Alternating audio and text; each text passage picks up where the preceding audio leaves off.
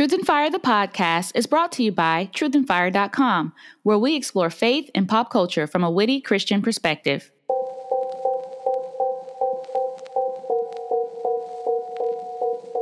Welcome to another installment of Truth and Fire, the podcast, which picks up where Truth and Fire, the blog, leaves off. I'm your host, Verite Efeu, and you can find me at VERITEETFEU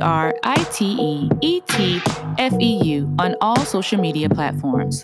On today's episode, we're discussing revivals and awakenings, what they are, what they aren't, and whether God has promised in His Word that they will occur in our generation. All of this and more when we return.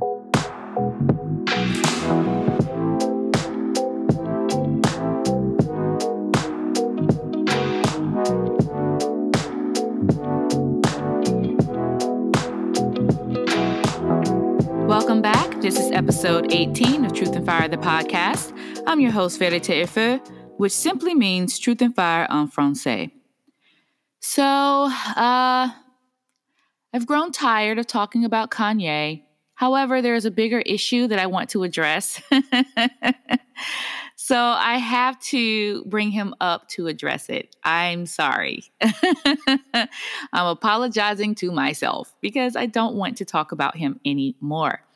However, with all that's going on surrounding his profession of faith, as I mentioned in the last episode, I would come back and give an update after his film, Jesus is King, dropped, and as well as the album, which honestly I did not expect to drop. But I knew that Jesus is King, the film, had been on the horizon. So I wanted to come back and give an update regarding that. So I'll use this episode to do that, to tie into my larger topic about revivals and great awakenings. Now, so as some of you may have heard from the Apple Music interview that Kanye did, it was released a day before his album dropped, as well as a day before Jesus is King, the film, hit IMAX theaters. Now, Kanye says his mission now in life is to share the gospel. That's his only mission and goal in life. And so what I have been expecting from him is to share the gospel. Unfortunately, that's not what I've been seeing, okay? That's not what's been going on. Yes, he is linked to Pastor Adam Tyson, who has, vouched for Kanye's salvation, saying that his salvation seems sincere, seems genuine. However, it's not who Kanye is affiliated with as far as men are concerned that will fully, tell the story about where he stands, but more so whether or not he has been spending time with Jesus Christ. And so I personally am still waiting to hear a clear gospel presentation from Kanye. Many people may wonder why, who am I to expect such a thing?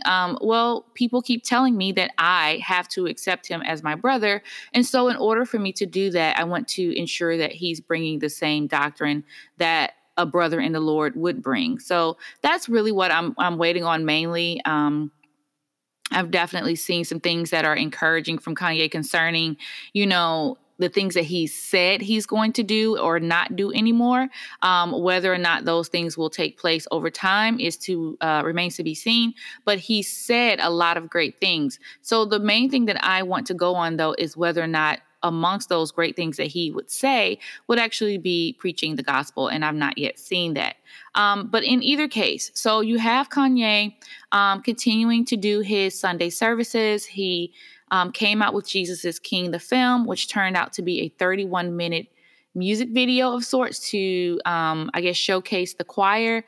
No gospel was preached from my understanding of the different reviews, because again, I did not go see the film, but based on different reviews and individuals giving their feedback, those who had seen the film, there was no gospel in the film.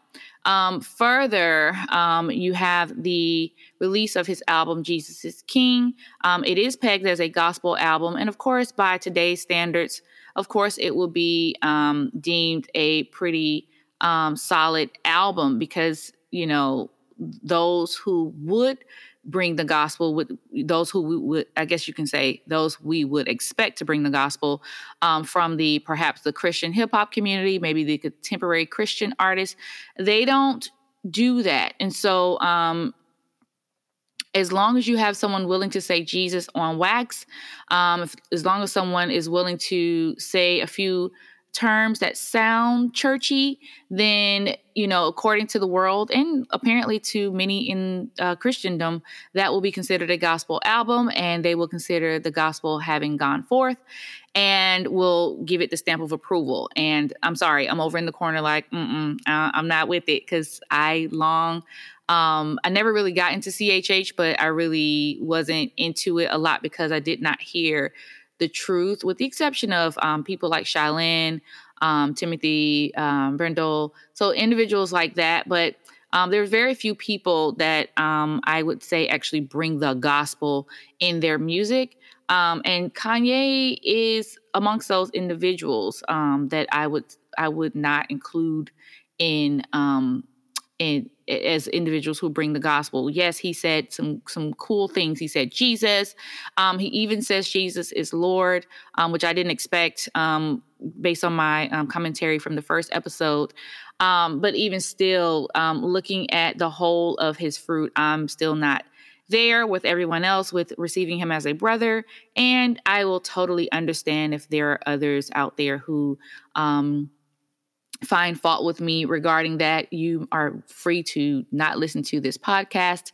You are free to unsubscribe from my blog. You are free to unfollow me on social media. I get it. If that's where you are, I get it. But I am going to remain 10 toes down in my convictions regarding this until I am convinced through hearing just a clear understanding of what it is that Kanye believes. And I've not heard that. The closest thing I've heard to Kanye regarding what he believes is from a 2004 interview where he says that he's a Christian, and he comes back and says, yes, I believe Jesus is my Lord and Savior. But one thing I don't agree with Christianity is that anyone who doesn't believe that will go to hell. I don't believe that. I don't believe that someone who's Muslim or someone who's Buddhist, like, he goes into talking about how other religions, he doesn't believe those who have faith in another name, those who don't have faith in Christ, he doesn't believe that they will perish. He doesn't believe that. And that was an interview from 15 years ago, from 2004. So, hey, in his defense, he could have changed his stance by now. So I would actually challenge those who consider him a brother to ask him if that's where he still stands. So we're asking him a lot about what he believes about the Bible, but let's see if where he stands doctrinally when you get down to Jesus being the only way. So I would be curious to hear that. But anyway, so the main reason I wanted to get into this episode is to talk about the bigger picture, the bigger reason why I have been so adamant about warning and people and being cautious about Kanye is because of what we know will be the great falling away, that we know that will be the apostasy in the last days, a great deception to overcome the whole world in these last days. And so I want to talk about a concept that I've heard a lot of Christians talk about, even with the election of Donald Trump. A lot of people were, prophesying that Trump is, King Cyrus and, all these people. And Cyrus may work because Cyrus wasn't saved, but some people are even considering President Trump a brother in the Lord. I'm not there. I don't see that. I do believe that the Lord placed Trump in office for his purposes, but I don't think that it was by Trump's own, faith-based merits, but because of where he stands in certain political arenas, he would be someone that could bide the Christian in America some time to continue to share the gospel openly and freely in these last days. So that's how I've been seeing it. But there have been a lot of people who've been proclaiming a revival and a great awakening to come, and that's just not where I am with that. I don't believe that's the case. But before I get into why I stand where I stand on this topic, let's get into what a revival is, okay? Okay, so according to dictionary.com, a revival is an improvement in the condition or strength of something. So, more specifically, let's see. So it says it's a noun, of course. It is the restoration to life, consciousness, vigor, strength, etc. Restoration to use, acceptance, or currency. A new production of an old play. It's going on and on and on. So we know these things, right? So let's get into revival as we've been using it, or as many Christians have been using it over the years. So revival, from a faith-based or religious standpoint, it comes down to number 5 in the dictionary.com. Dictionary definitions. A revival is an awakening in a church or community of interest in and care for matters relating to personal religion. A revival is also described as an evangelistic service or a series of services for the purpose of affecting a religious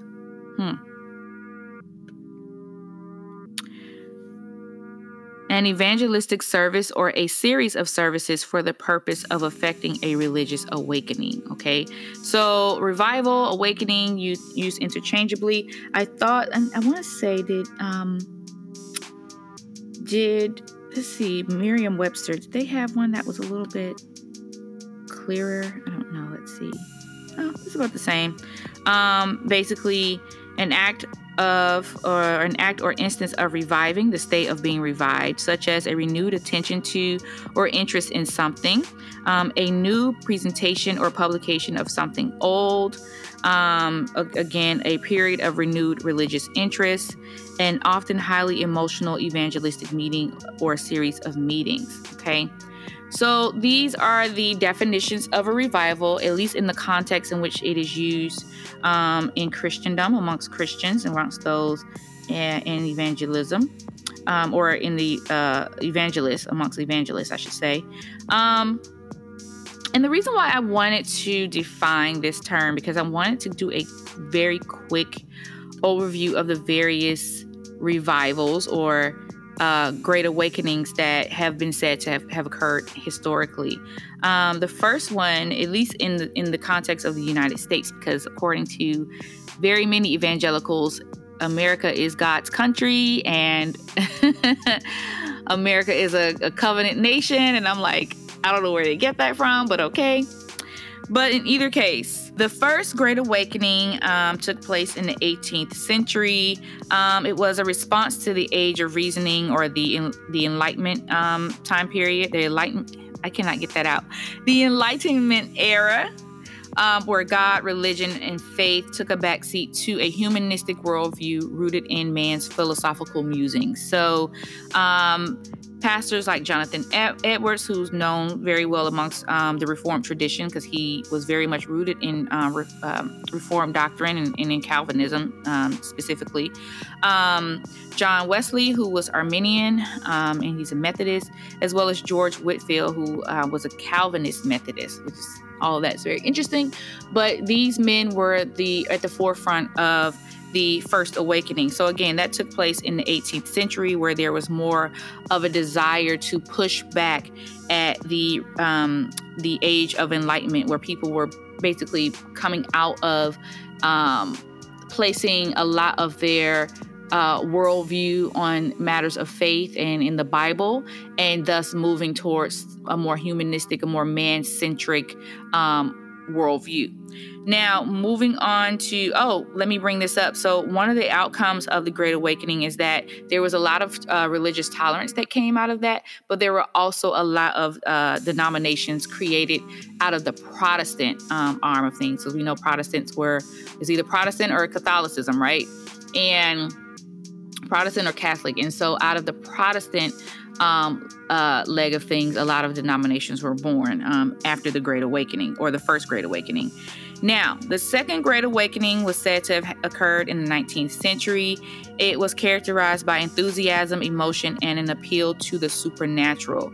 It occurred across Baptist and Methodist denominations, and it was a continued rejection of the Age of Reasoning, right? So this may be around the time where charismania became a big thing. So I'm going to give you guys all the time in the world to go back and read up on these things for yourself, because I only have so much time. So I'm not trying to give a full history lesson here. I'm just trying to bring us up to speed as to what's going on right now. Okay, now the Third Great Awakening, that is actually said to have occurred in the late 19th century to the 20th century. But based on the description, it sounds like though there are those who could continue to describe the Third Great Awakening to be taking place even now. That particular time period is influenced by a pietistic Protestant denomination or pietistic Protestant denominations, and had a strong element of social activism. It gathered strength from the post-millennial belief that the second coming of Christ would occur after mankind had reformed the entire earth. So basically, there's this belief that Christian ethics will rule the world before Christ will return. And again, I have my thoughts on that, which I will share later. But these are basically a quick overview of the different awakenings that have occurred. And as I mentioned, there are those who believe that the Third Awakening either hasn't actually happened or is in the process of happening. So maybe it began in the 19th century and is still taking place even now. So with that being said, I want you to listen to a clip from Glenn Beck from August of 2015, where he shares his thoughts about the Great Awakening. And I want you to really listen to some of the things he said about unity and faith, okay? And I'll come back with the rest of my commentary. The Coliseum, the arena, and that was electric. I heard from so many people. I don't know if you guys heard this or felt this, but the people I talked to that had gone to all of our events said by far this was the most impactful event that we have ever done. I heard that many times. I think we are at the beginning. I flew back with David Barton yesterday, and David said, just matter-of-factly, he said, we're in the awakening. And I leaned up and I said, wait a minute, hold on, what did you just say? And he said, we're in the awakening. And I said, the Third Great Awakening? And he said, oh yeah, I truly believe it's happening now. That's great. That is great. He's the one who told me about the Great Awakening. It's like, we need the Great Awakening to happen. And we had people from all different faiths walking together. Yeah. All different. I mean, I marched with, that famous picture of the Woolworths lunch counter and the guy sitting at the lunch counter? Clarence Henderson is one of the guys that was sitting at that counter. I found out, I was giving a speech, I don't remember, one of the 18 speeches I gave this weekend, and I think it was at the Guiding Light Church, and somebody came up to me right before and said, that guy, you know who he is? And I'm like, no. He's like, he was the 18-year-old kid at the lunch counter in the 1960s. And showed me the picture, and I'm like, oh my gosh, I've seen that picture in our history books all the time. Wow. And he was the guy who marched next to me. He's the nicest guy. I said, why are you doing this? He said, because a friend of mine told me he comes from Greensboro, North Carolina, and he drove down by himself to go. And I said, what made you do this? He said, it's time. It's just time. We have to come together or we're going to tear each other apart. Welcome back. Okay, that was a clip from Glenn Beck discussing what he believed back in 2015 was a good sign of the Great Awakening, the Third Great Awakening, either taking place or beginning to take place. Notice that he talked about people from different religions and how people were coming together to be unified. I tried to go back to see exactly what the context was regarding his having that discussion, but I thought it was interesting that he was having it. I mean, I would not be surprised if it had anything to do with the elections, gearing up for the elections, because I remember 2015 and 2016 being pretty contentious for us in America. And we all pretty much hated each other because you had those going for Hillary, those going for Trump, those going for whomever else was running. And so that was the very beginning of a very nasty battle for the White House. And we see that a lot of that contention still has not let up. But in either case, with all of the division that is going on, of course, when the Antichrist comes, he's going to be lauded as bringing peace. And, I believe it's in I think it's in Revelation that talks about when he comes, it's basically people are going to say, who can make war with him? I can't remember if it's in Revelation or in Daniel, but basically it's who can make war with him? Because at the end of the day, he's going to be on the surface so peaceful, or perceived to be peaceful and someone who's doing a good thing for the world, that it's going to look pretty much sacrilegious to go against him. And so as I was reading about the different Great Awakenings, for example, we see that the Third Great Awakening, which again has been said to had begun in the late 19th century through the 20th century. But Glenn Beck, as you heard in his clip, was speaking about a Third Great Awakening taking place even now, or gearing up even now, or at least back in 2015. And what I thought was interesting is that, again, the Third Great Awakening was marked by a strong element of social activism. When you do more reading on it, it talks about how the social gospel became a bigger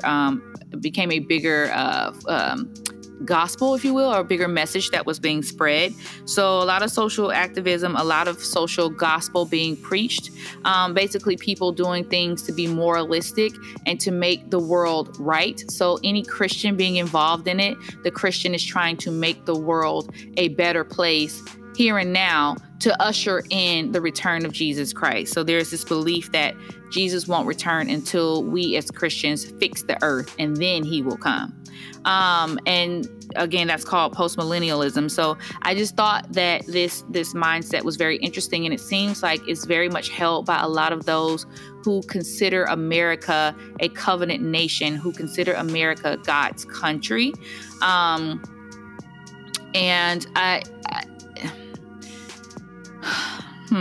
what do I want to say? How do I say this?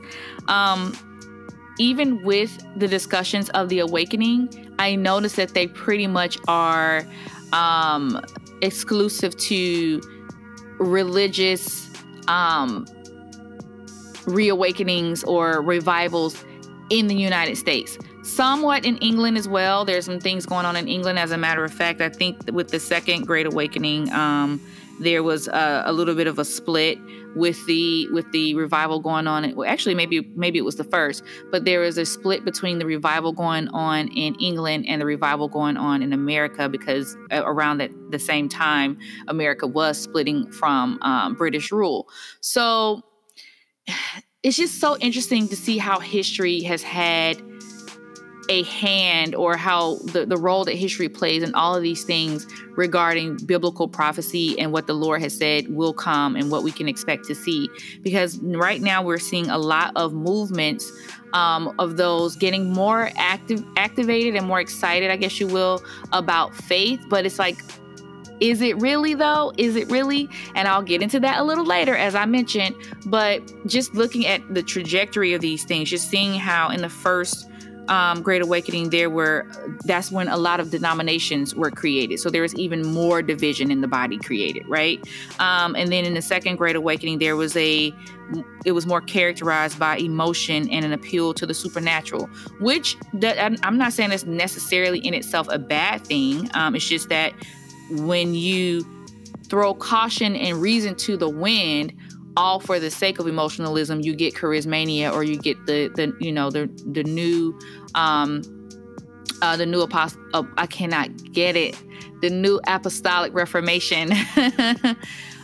But you get that happening. You get the charismatic movement coming into place. And then now with the Third Great Awakening, you see the social gospel. So you can see how with each of these awakenings, it seems like there's been more, even though people are believing that they're turning to the things of God, it seems like even more division is created, even more of falling away, if you will, of the truth has occurred. So there's more division. So that means people are believing various and different things. You have caution being thrown to logic and reason. Not caution, but you have an utter rebuff of logic and reason for the sake of the supernatural only. And again, I don't have anything against the supernatural. Like if I did, I would not be a believer. I'm just saying that the Lord, He tells us to love Him with with all our heart, mind, and soul, and all of that. So everything that we have. So it's just not only with our heart. It's not only with our soul. It's not only with our mind. It's with everything. So we need to have our logic and reason intact. We need to have that emotional and supernatural, being open to the supernatural element intact. And we need to have, we just need to have some level of balance. So all your heart, all your mind, all your soul, and just the realization that God is, all of that needs to be intact. But anyway, I'm rambling. So with that being said, Glenn Beck, as I've established already, is believing, at least in 2015, he spoke about how he believed that a third great awakening was taking place because people were coming together and all these different religions were coming together in unity and love and peace. So now I want to play a clip from his most recent thoughts on the third great awakening, which he just made a few days ago on his podcast. So this came this month, November 2019, which he made during his podcast. And I want you to take a listen to what he has to say, and I'll come back with the rest of my commentary. I just healed. Wow. Wow. Okay. Huh. You know what it might be? What might it be? Kanye healing the world. Oh, wow. Yeah. Could be. I want to say something to you sincerely. Have you been watching what's happening with his Sunday services? Not closely. Not. Maybe not as closely as I should be. Sure. You know? Sure. Are you? Have you listened to his new album? His new album, Jesus is King? Yes. I've been trying to get to it. But, right? There's just been so many albums in front of it. Really? What could possibly be in front of that? Gosh, the Chipmunks' greatest hits. Really? Yeah. Oh, that's out. That's out. I forgot about that one. Yeah, that's out. So I listened to it, and now this may come as a shock to many in the audience, but I'm not exactly down with rap. Stop it. Yes, I'm not. Stop it. I'm not. I don't even like Christmas rapping. I don't do it. So I decided to listen to the album, and I have to tell you, surprisingly, terrific. I still don't like it. What? I still that is don't surprising. Like it. Yeah, in fact, that's shocking to me. Still don't like it. Now, I think Pat and I are going to go in a different direction here. So go ahead, Pat. Well, I was just going to say that I need to... Big fork in the road. I need to spend some time with that. You know, like Dark Side of the Moon with Pink Floyd. We used to listen to that. And just really try to get into the deep, subtle nuances of that album. Right. And see, I think it's the same here. Right. I don't think there's anything subtle here. I don't think there's anything subtle. Huh. No. I think this culturally is like a sledgehammer. Mm-hmm. Dare I say it? I think the awakening is here. I think the third great awakening is here. The third grade awakening? Because I thought the lyrics were kind of like maybe a third grade level, but no, you're saying great. Wow. Okay. Wow. All right, no. Wow, no. I asked you not to, judge. You did. Yes. Yeah. I'm asking you.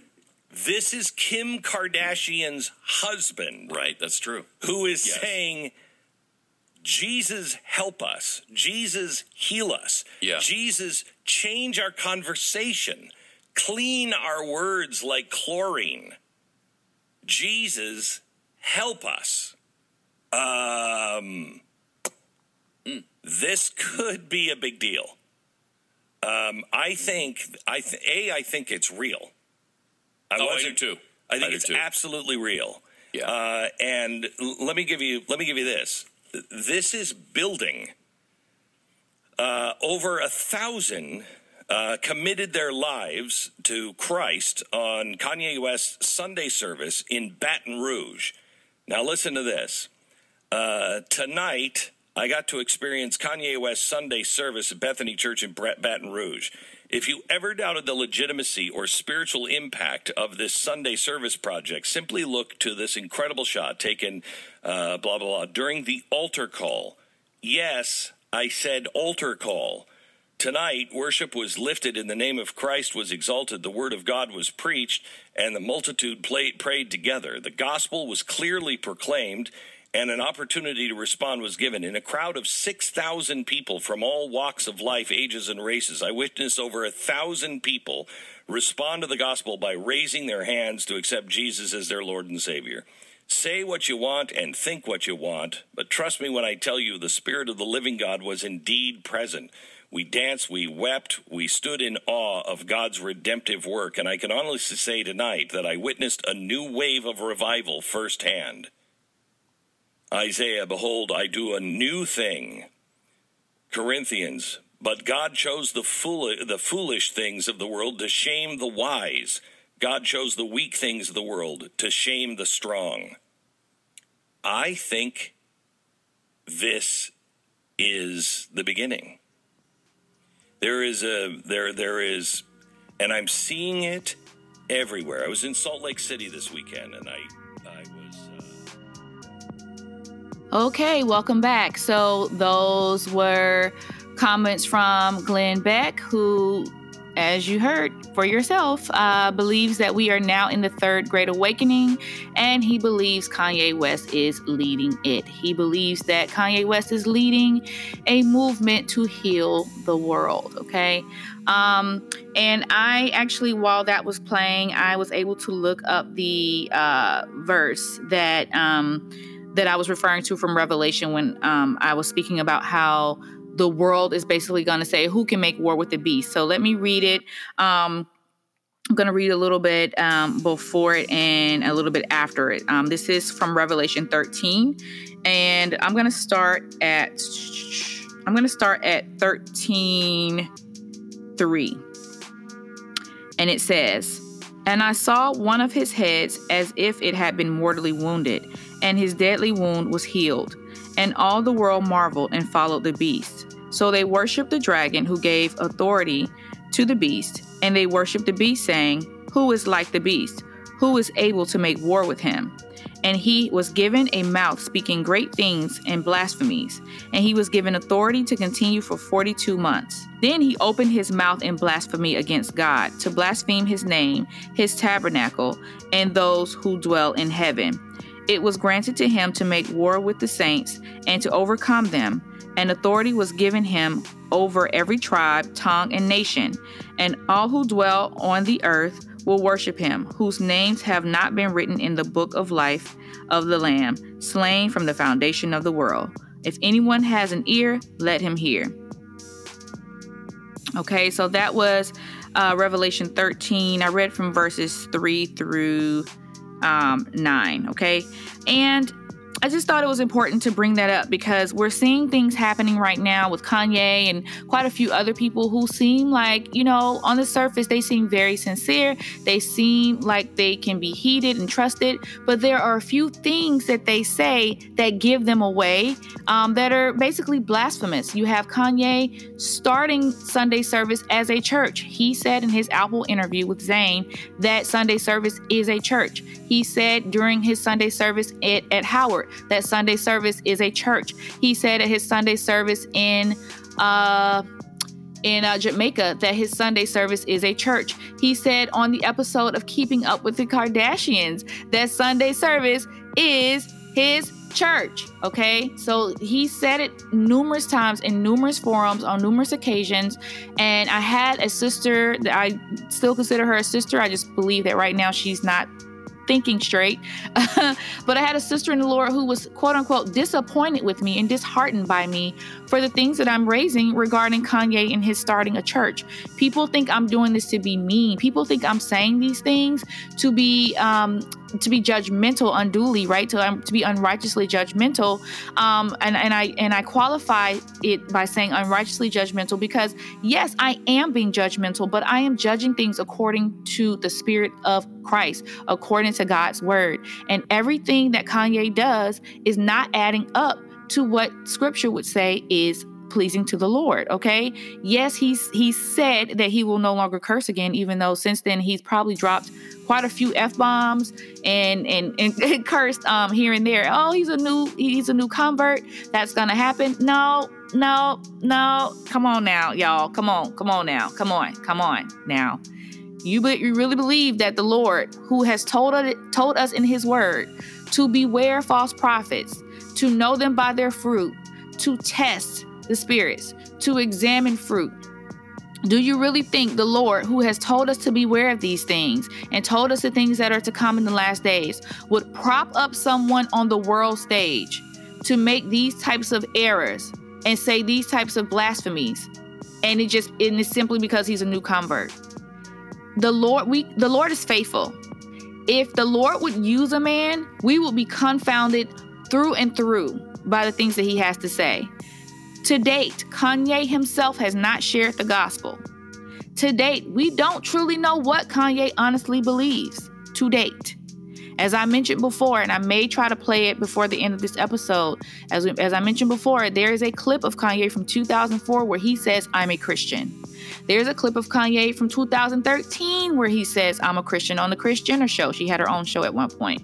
And he's telling her that he's a Christian. He wants to raise his family according to Christian values. There is a part of Kanye that has a moralistic view of things. Why else would he tell everyone to abstain from sexual immorality, from having premarital sex while working on his album, or to tell Kim to dress a different way? Yes, people can say, "Oh, that's the fruit." No. It sounds like he's being that moralistic, legalistic aspect of what people think Christianity is all about, right? There's a renewal that needs to happen in his spirit first, that those of us who know the truth, that know the gospel, would be able to discern that he's truly spent some time with Jesus and not merely being taught by another man.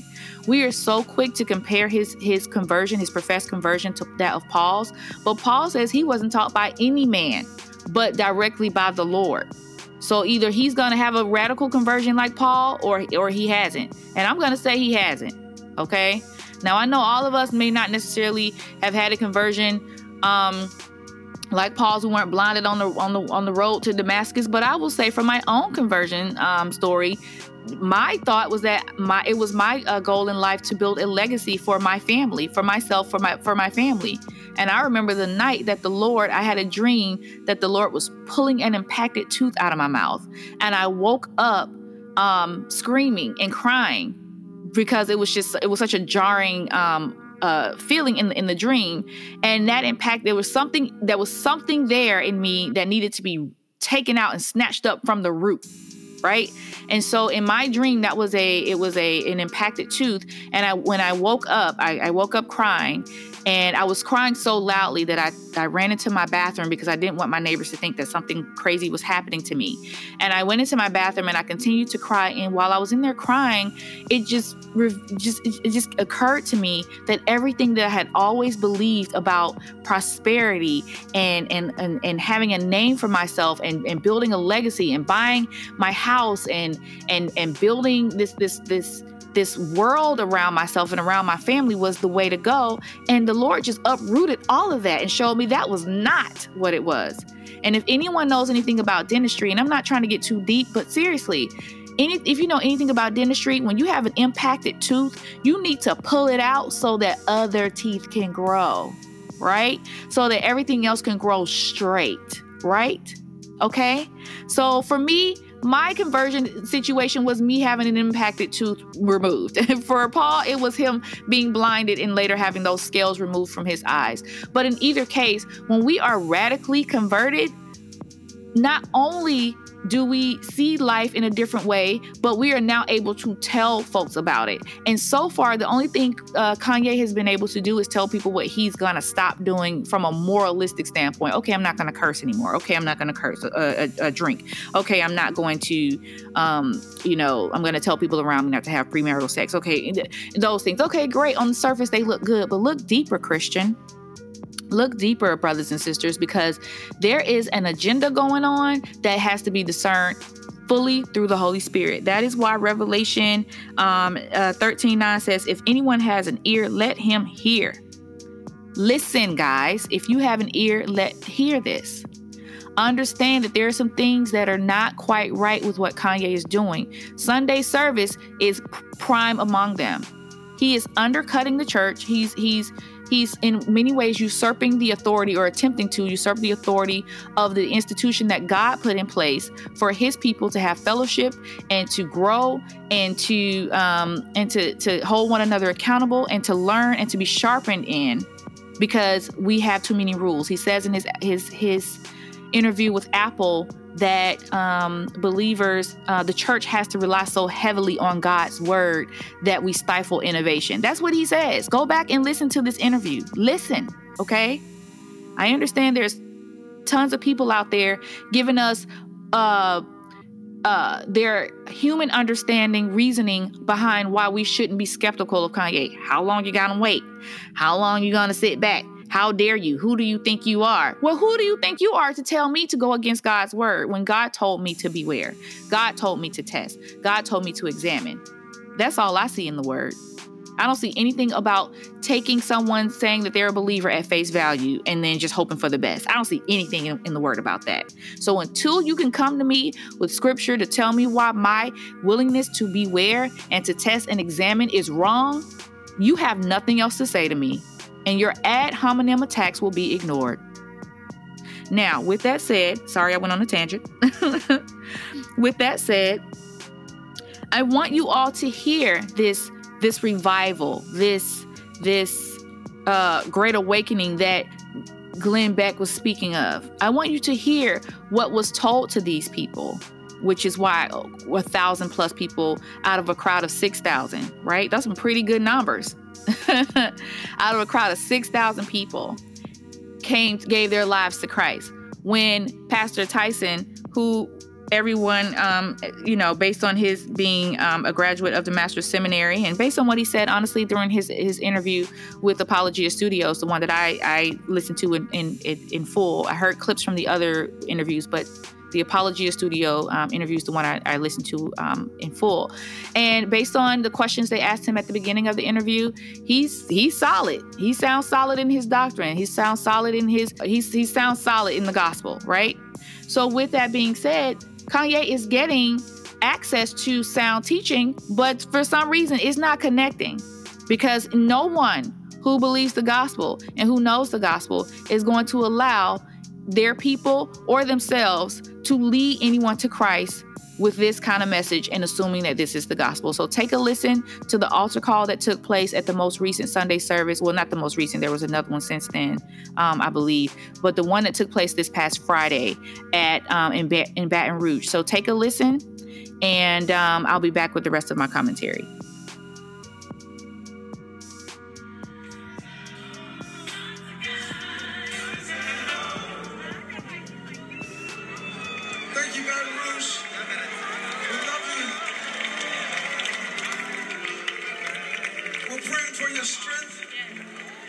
This great state of Louisiana. We love this great state of Louisiana. So glad, so awesome, and so honored that you would have us on tonight.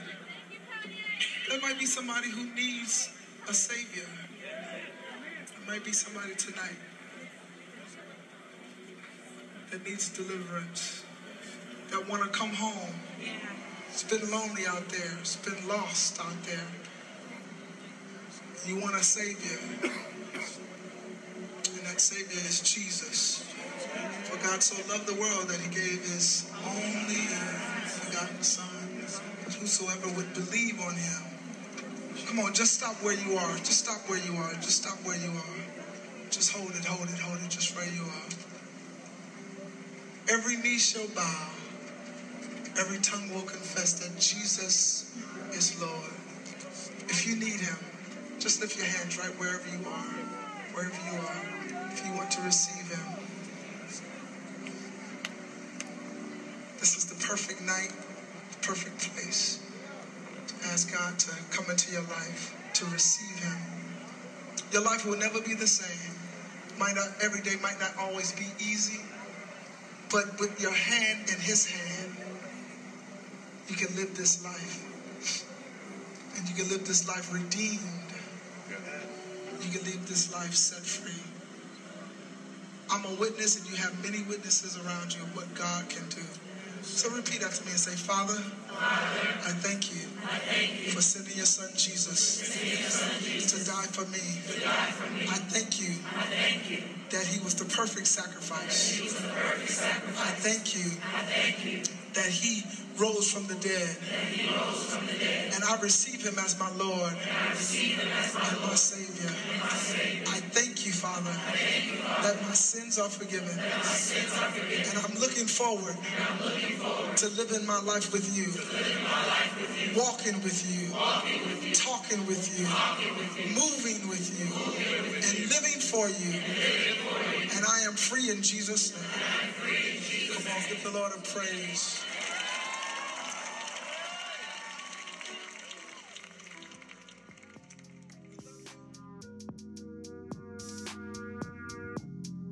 Welcome back. Y'all heard that madness.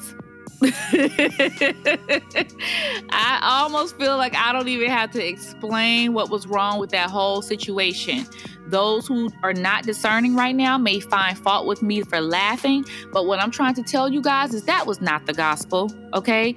This man said somebody in here needs a savior. Man, everybody out there needed a savior. What you mean somebody in here needs a savior? What is this? What? It's not somebody in here needs some encouragement. Everybody out here needs a savior. And the way they presented it, it was very man-centric, right? You've been lost. It's lonely out there.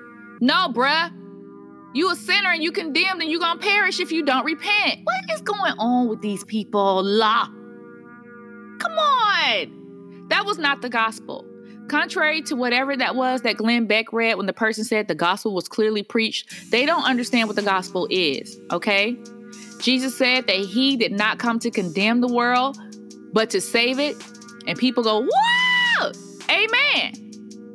But they get excited for the wrong thing. They don't realize that the world is condemned already. Jesus don't have to do something that's already been done. I don't have to condemn you. You're already condemned. The word already condemned. The word already judges.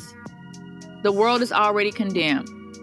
Jesus' role, Jesus' job is to come in and save the lost. Get us out of this dark, dying, perishing world. So basically, repeating a sinner's prayer at an altar is not what saves. Everybody who goes against Joel Osteen knows that, because at the end of every broadcast, I don't want to say every sermon because I don't know what he preaches in his actual church, but at the end of every broadcast from Joel Osteen, he has people repeat what? The sinner's prayer. And at the end, he goes, if you believe that, I believe you got born again. Seriously, Joel? You twist God's word. You don't teach the gospel. You don't preach the gospel. And then at the end, you think a little prayer is going to be enough to get somebody saved? Are you kidding me? And the same thing just happened at Sunday service. And I have quite a few brothers and sisters in the Lord who I actually respect, who have lost their mind. Y'all have lost I said it, y'all have lost y'all's mind.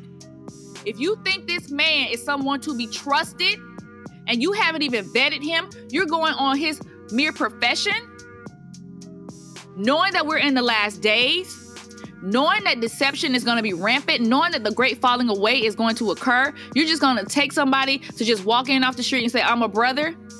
I get the notion that everybody's saying, oh, well, if you do that to Kanye, you got to do that to yourself. You know what? You're right. And they should. Doing something in error before doesn't mean that you should continue in error. Okay?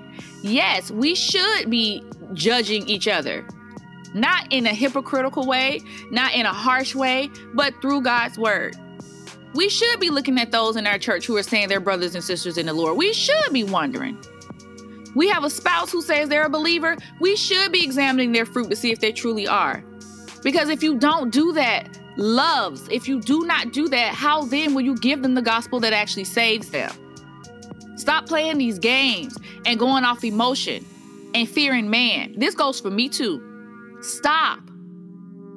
Oh, you should encourage growth. We can't encourage growth in something that's dead. Give these people the gospel. Stop it with the foolery. Every think piece, every blog post, article, newscaster, every tweet, every Instagram message, anything that anyone has said in support of Kanye has been from their flesh, from their human understanding. And if they throw up a scripture, it's going to be something about the verse that talks about whether from vanity or for, basically talking when Paul is talking about the motives, like no matter what their motives are, as long as Christ is being preached, he doesn't mind what their reasonings are. Yeah, that's when their motives might be off, but they're actually bringing the truth. Kanye ain't even bringing the truth, and to be honest, his motives are a little bit questionable. Just saying. All I'm saying is, you know what? This is not about you agreeing with me. This is about you taking the time to go through God's word and truly examine this situation and stop playing. These people are out here believing that they are saved off a false gospel. Now, God is sovereign. The same way he saved me out of a false gospel, he can save individuals who quote unquote gave their life at Sunday service in Baton Rouge. But at the end of the day, the truth of the matter is the gospel was not preached. And you have someone like Kanye who has influence, who has this platform, right? And he's going out there, even if he doesn't say a thing, he's letting people speak on his behalf. And these people are not bringing the truth. And then when the people who do bring the truth are around him, he goes back and undercuts it with some foolery. It makes it a social gospel. It makes it all about 1 in 3 black men are arrested. Okay. Sure, they're arrested. What about the millions of people? I mean, they're incarcerated. What about the millions of people who are still in slavery to sin, right? As Christians, that is our primary thing. I'm not saying other things in this world don't matter. I'm saying that at the end of the day, though, they're going to perish. They're going to burn up, and they won't matter ultimately, right? Like, come on, guys. We got to do a better job with this. So if you really think that what he did at Sunday service or Sunday service is something to be lauded because they got 1,000 plus souls saved, and you really think those people are saved, something is wrong with your theology. And maybe you're not a brother or a sister after all. I'm sorry. Yes, God's sovereignty can trump all of that, right? But at the end of the day, the Lord has told us. He's told us specifically through his word. He's graced us with his word to tell us exactly A, what to look for, B, what to say, and C, how to say it and how to do it. And neither of those things went forth or took place at Sunday service. So with all of that said, here's where I am on this whole situation. And before I begin, let me say this one thing. There's a young lady who, when I made a comment on my Instagram about, I made a point of clarification because Fox News was the first outlet that I saw that was praising the fact that Kanye's Sunday service had brought 1,000 plus souls to Christ. And I said, point of clarification, they were brought, quote unquote, to Christ. They were brought to Christ under a recitation of a sinner's prayer. Okay? And you stop making the word an idol. Really? She is a professing believer, and she told me, and for all I knew up until she made that comment, I thought she was solid. She came to me, now I haven't really talked to her like that, but based on, her interactions with me on Instagram, I just assumed that, okay, yeah, she might be. But you got to test even the folks that follow you on Instagram, really, And she says, stop making the word an idol. Ma'am, Jesus told me to abide in him through his word. What you mean? That's my life. right? That's my life. I'm not making it an idol. That is my mind. That is the Matthew 4:4. But he answered and said, it is written, man shall not live by bread alone, but by every word that proceeds from the mouth of God. I'm not making that an idol. It's my life. Okay? Abide in me and I in you, as the branch cannot bear fruit of itself unless it abides in the vine. Neither can you unless you abide in me. That's John 15:4. We cannot abide in Christ without his word. That is his truth. That is how he chose to reveal himself to us in the earth. And so we need to cling to the word. We need to cling to what the scripture says. Kanye, the church has to cling to the word so hard that they stifle innovation. No, this is our life. This is our breath. Right? It has more value to us than a morsel of bread. That's how serious this is. Okay? And I just realized that I'm yelling in the mic, and I'm sorry. I'm just passionate about this because I can't believe that people are buying this and haven't even looked into it. And the reason why they're buying it out of the Reform camp, who I'm really disappointed in, the reason why people are buying it is because Pastor Tyson said they threw the test for us. The test for us as believers is not going by what a man says, but what the Spirit says. And the Spirit tells us to test, right? Here's what else the Spirit tells us. Now, the Spirit expressly says that in latter times, some will depart from the faith, giving heed to deceiving spirits and doctrines of demons, speaking lies and hypocrisy, having their own conscience seared with a hot iron, forbidding to marry, and commanding to abstain from foods which God created to be received with thanksgiving by those who believe and know the truth. Okay? So at the end of the day, there is going to be not a revival, but a falling away, a great apostasy, okay? There's going to be a great falling away. The Bible only speaks about a falling away. Everyone's talking about a revival and an awakening. No, people are falling further and further away from the truth, right? So there is no awakening. There is no revival. The only revival we can expect in our generation is when Jesus returns and when he does the resurrection, okay? All right.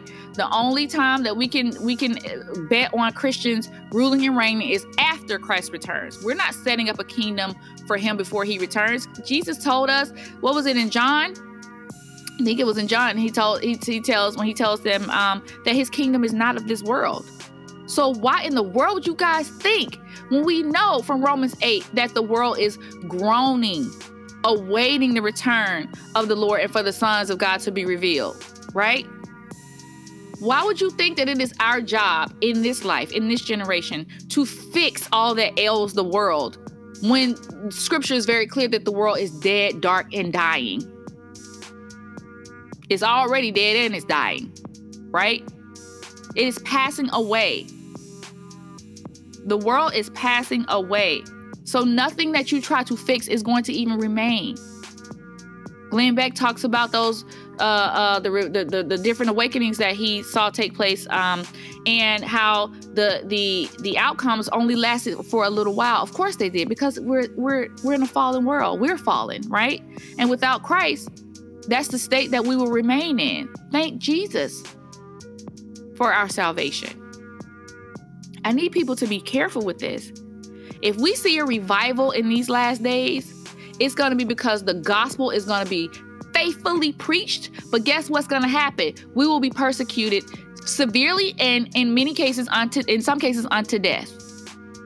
So if you want a revival, dear Christian, know and trust that you're going to have to fight for it and you're going to die for it. Period. There's not going to be a day where we're sitting around singing Kumbaya and everything is hunky-dory and everybody just agrees with everything we say. When you see that, that is the Antichrist spirit, because deception comes the way it comes, not overtly, because if that's the case, everybody will run for cover. It's going to come in a way that looks very convincing. That fruit looked very good to Eve. It looked good for eating. It looked good. But she was told not to eat it. Okay? We're told to beware. We're told to take heed that no man deceives us. Let me get up in here. Let me get into Matthew 24. Matthew 24, when Jesus is very, very, very clear. Take heed that no man deceives you. That's the first thing he says when they ask him. Now, this is Matthew 24, verse 3. So I'm starting at verse 3. Now he sat on the Mount of Olives. The disciples came to him privately, saying, "Tell us, when will these things be? And what will be the sign of your coming and of the end of the age?" And Jesus answered and said to them, "Take heed that no one deceives you. For many will come in my name, saying, 'I am the Christ,' and will deceive many. And you will hear of wars and rumors of wars. See that you are not troubled, for all these things must come to pass. But the end is not yet. For nation will rise against nation, and kingdom against kingdom. And there will be famines, pestilences, and earthquakes in various places. And all these are the beginning of sorrows. Then they will deliver you up to tribulation and kill you, and you will be hated by all nations for my name's sake. And then many will be offended, will betray one another, and will hate one another. Then many false prophets will rise up and deceive many. And because lawlessness will abound, the love of many will grow cold. But he who endures to the end shall be saved. And this gospel of the kingdom will be preached in all the world as a witness to all nations, and then the end will come." Nowhere in there does it say anything about a revival. It says the gospel will be preached as a witness to all nations. It doesn't say that all those nations are going to receive that gospel. God's gospel, God's truth is coming to all nations, both as grace and as a warning. It is grace to those who hear it and receive it, and those who don't receive it, they're now without excuse. Because you knew the truth, you were told the truth, and you chose not to accept it. So miss me with all of this revival discussion. This is where in scripture do you see that? Glenn Beck quoted someone talking about behold, I do a new thing. Boo-boo, that new thing has occurred. That's the New Testament. That is now the law of grace that we are under.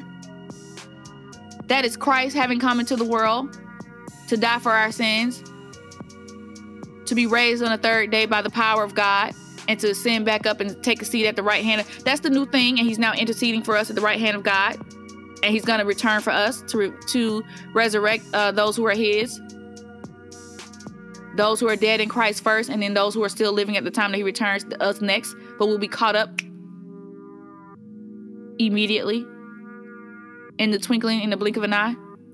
So where in all of this do you guys hear anything about a revival, about a great peace over the earth, a great ruling of Christian ethic? Even if that were the case, where everyone is now moralistic, it does not mean they are saved. I really need everybody to really take a step back. Put your headphones down. Turn off Jesus is King, the album for a second, and proclaim that Jesus is King and is Lord by abiding in his word. That he said that when he returns, people will be saying, "Lord, Lord." And he will say, "Why do you call me Lord and do not what I say? Lord, Lord, depart from me, you workers of iniquity." So calling Jesus Lord, calling Jesus King is not going to save you if you don't believe in your heart and that actually bearing fruit. How is one saved? By professing with their mouth that Jesus is Lord and believing in their heart that God raised him from the dead. Right? That part about your heart that the man can't see, but the fruit will bear out. And if you believe that in your heart that God raised Christ from the dead, you have to receive the whole of Scripture.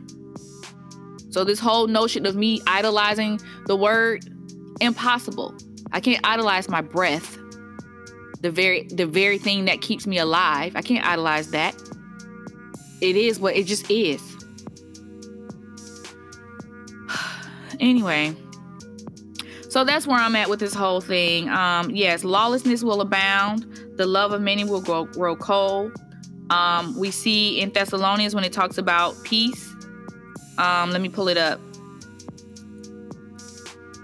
I told y'all on Instagram the other day I have like 1,001 different jobs. I got to go to my other job in a minute, so I'm trying to record this.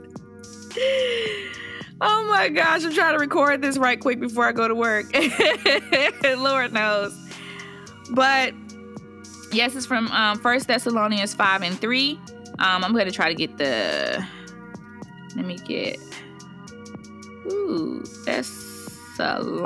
Anybody else have trouble trying to spell Thessalonians? I know it's 2 S's. 1 Thessalonians 5:3. Okay.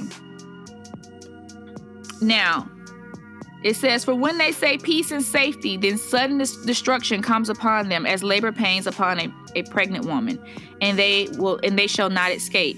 Those of you who are believing that we're going to be in a time of peace and safety, you're a part of the group whose name is not written in the book of life, right? Because we already know, as believers who are standing on God's word 10 toes down, we already know we're going to be persecuted, and we already know that this has to be something we're willing to lose all for, including our very lives.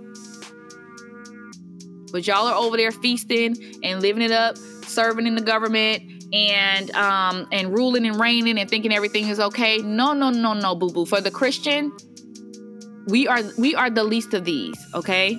We are the least of these in that parable that Jesus gives. Not the poor, as in the general poor in the world, because Jesus says the poor you will have amongst you always, right? Not the general poor in the earth, but we will be treated poorly, and we will be poor because in some cases, because we'll be going without because of persecution, of losing jobs, right? Of not taking the mark, so we can't buy or sell. So we're the least of these, okay? Because he says the least of these, my brethren. So those are believers. So at the end of the day, again, when you share this gospel, you let people know that the Lord, yes, he did die for their sins. Yes, he did die for their sins. But you let them know that the reason why he had to die for their sins is because they're condemned already. Make that truth so plain to them, to where conviction is just, it has to come. Telling them you just lost and making them feel like they're the victim. You just lost and you out here in this cold, cruel world and everybody's treating you wrong and treating you bad. And Jesus said, come on home. Boo-boo, you part of the crew that's treating people wrong and treating people bad. I can't. There is no peace. There is no peace coming.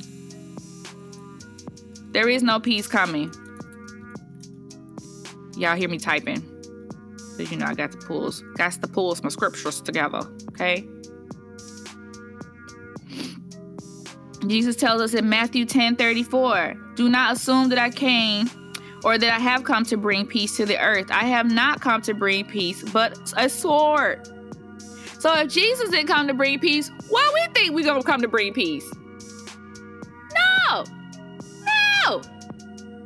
We're bringing that truth, the sword of the Spirit, which is the word of God. Right? A servant is not above his master. We're doing what he did. Now, yes, we should be at peace with all men, meaning that we're not going to go out there and be meddlers. We're not going to do anything wicked. We're not going to be doing anything to intentionally be a nuisance to others from a worldly standpoint. But telling the truth that God has commanded us and has ordained us by virtue of us receiving his Spirit to share, we got to share it. Period. Jesus didn't come to bring peace. Sudden destruction is going to come among those who say peace and safety. And we know that lawlessness will abound. There's not going to be merely people breaking the law, but people are just not going to be heeding the Lord's word. We know in Romans 1, right, that the Lord is going to give people over and has been giving people over to a reprobate mind. Where in all of this do you guys see a revival? Where? Again, that new thing that was spoken of in Isaiah has happened. Behold, I will do a new thing. He's talking about Christ. They no longer have to work for righteousness through the law. They now have Christ. Okay?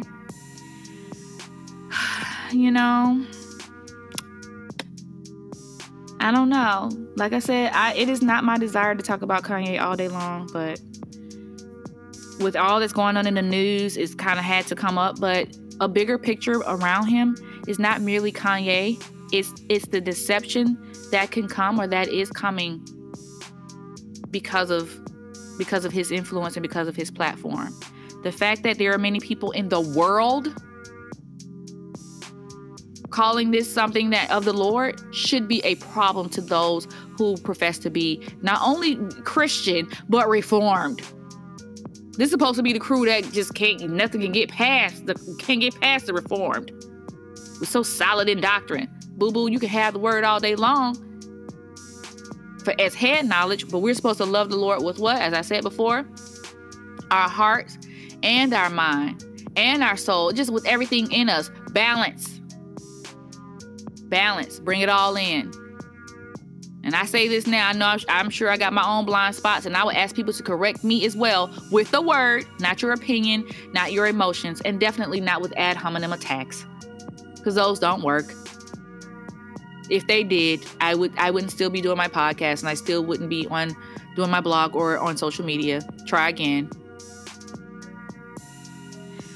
But anyway, I believe I've said what I needed to say. So basically, no, revival is not coming. If there is any revival in the true sense of the term regarding believers, a new resurgency in faith, that will be because the gospel is being purely and truly preached. And it won't be a massive amount of people believing it, but there will be a massive amount of Christians being persecuted because of it. So if we see a revival, we're going to see some persecution. But it won't be a peaceful thing. It's going to be something we need to fight for, and something that we're going to die for. But as far as the revival that the post-millennial view shares, that's going to be under the Antichrist, boo-boo. Trust and believe. Who can make war with the beast? Because he's going to bring peace. There's a lot of division going on, and just a lot of fighting and contention going on. And yes, as believers, we should make peace with one another and reconcile with one another through the Holy Spirit, who is the bond of peace for us, right? But as far as the world, this external peace that they're looking for, giving everybody health care and getting everybody out of jail, and I don't know, all religions holding hands and going to worship together, all of that stuff, where now you got to pervert justice and put more of your focus on things of the world and the things of God. All those things, that's the Antichrist agenda. Just to let you know. So that's all I got to say about all this. So yeah, I will come back with my final word, and we will wrap this thing up.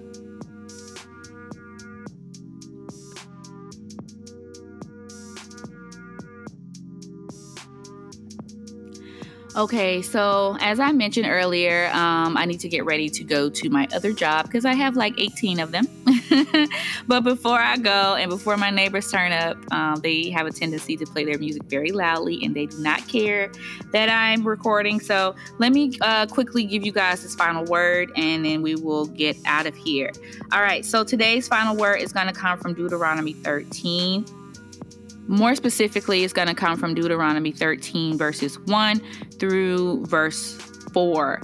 It is basically about God testing those who are His, and how they are able to, or should be able to, discern a false prophet from a true prophet. And here's basically the test. It says, "If there arises among you a prophet or a dreamer of dreams, and he gives you a sign or a wonder, and the sign or the wonder comes to pass, of which he spoke to you, saying, 'Let us go after other gods, which you have not known, and let us serve them,' you shall not listen to the words of that prophet or that dreamer of dreams. For the Lord your God is testing you to know whether you love the Lord your God with all your heart and with all your soul.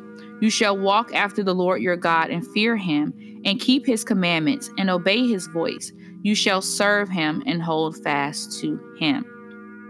So in these last days, no matter how convincing someone's works seem, no matter how awesome and wonderful their words sound, if they are saying or doing anything that will cause you to go against what the Lord has said in his word, because again, the Lord says, you shall keep my commandments and obey my voice, right? Jesus says, the voice of a stranger we will not follow, right? He knows us, the Lord knows us, and we know him because we follow his voice. We abide in his word. If you abide in him, you will know the truth. You abide in him and his word. You abide in his word, you will know the truth, and the truth will make you free. Okay? So you free from deception, free from error, free from in any other thing in this world, from this worldly philosophies that would tell us otherwise. Okay, so please test this situation. This is bigger than Kanye. Okay, this is bigger than Pastor Tyson. Test these things for yourself. Really look at what's going on with Sunday service. Really look at how the world is receiving this whole thing. Again, the thing I saw the other day with Kanye from 2004, when he was saying that he's a Christian, but he can't get with the he said he can't get with the notion that people who don't believe on Christ will go to hell. I will be curious to know if he still believes that. If I can find the clip, I will play that at the end of this episode. But really test these things and stop being afraid of man calling you judgmental or mean. Cling to the Lord's voice, because ultimately the only person that can give an account for your soul is you. Okay? So no matter what people say to you, no matter what people threaten to do to you, this is your soul at stake, and you don't have time. Okay? No one who belongs to the Lord can be snatched out of his hand. But at the same time, you are supposed to be working out your salvation with fear and trembling. So don't be presumptuous with the Lord. If the Lord tells you to do something, do it, because that is the test of you actually belonging to him, as Deuteronomy 13 says. So if you would just rest on your laurels and believe that, oh, I did a sinner's prayer about 10 years ago, so I'm good, I'm safe because salvation is guaranteed to me. Boo-boo, I understand that, yes, while salvation can be assured to those who believe, you need to first make sure you truly believe. And a sign that you really believe is obeying the Lord's voice, right? And keeping his commandments. And with that said, thank you for listening.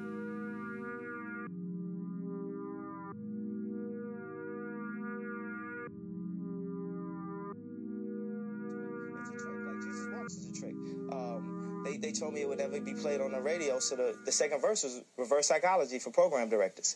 They say you can rap about anything except for Jesus, right? Is it? Oh, no, we can play that. We can play Jesus. What that boy talking about? What are you talking about? Yeah. And this goes back to some of the things your father taught you. Yeah. And where did you find the religion? My father, my grandmother falling asleep on my grandmother's chest back when I was like 8 years old. And it was always, I was raised as a Christian. So that's what I believe. I believe Jesus died for our sins. One issue, though, I have is that I don't believe that people that don't believe that are going to hell, though. But you're supposed to believe that when you're a Christian.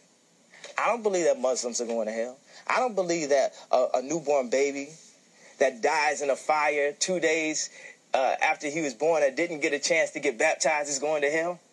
You think because he runs some water over his head like that makes a difference to God? No, it doesn't. You're right.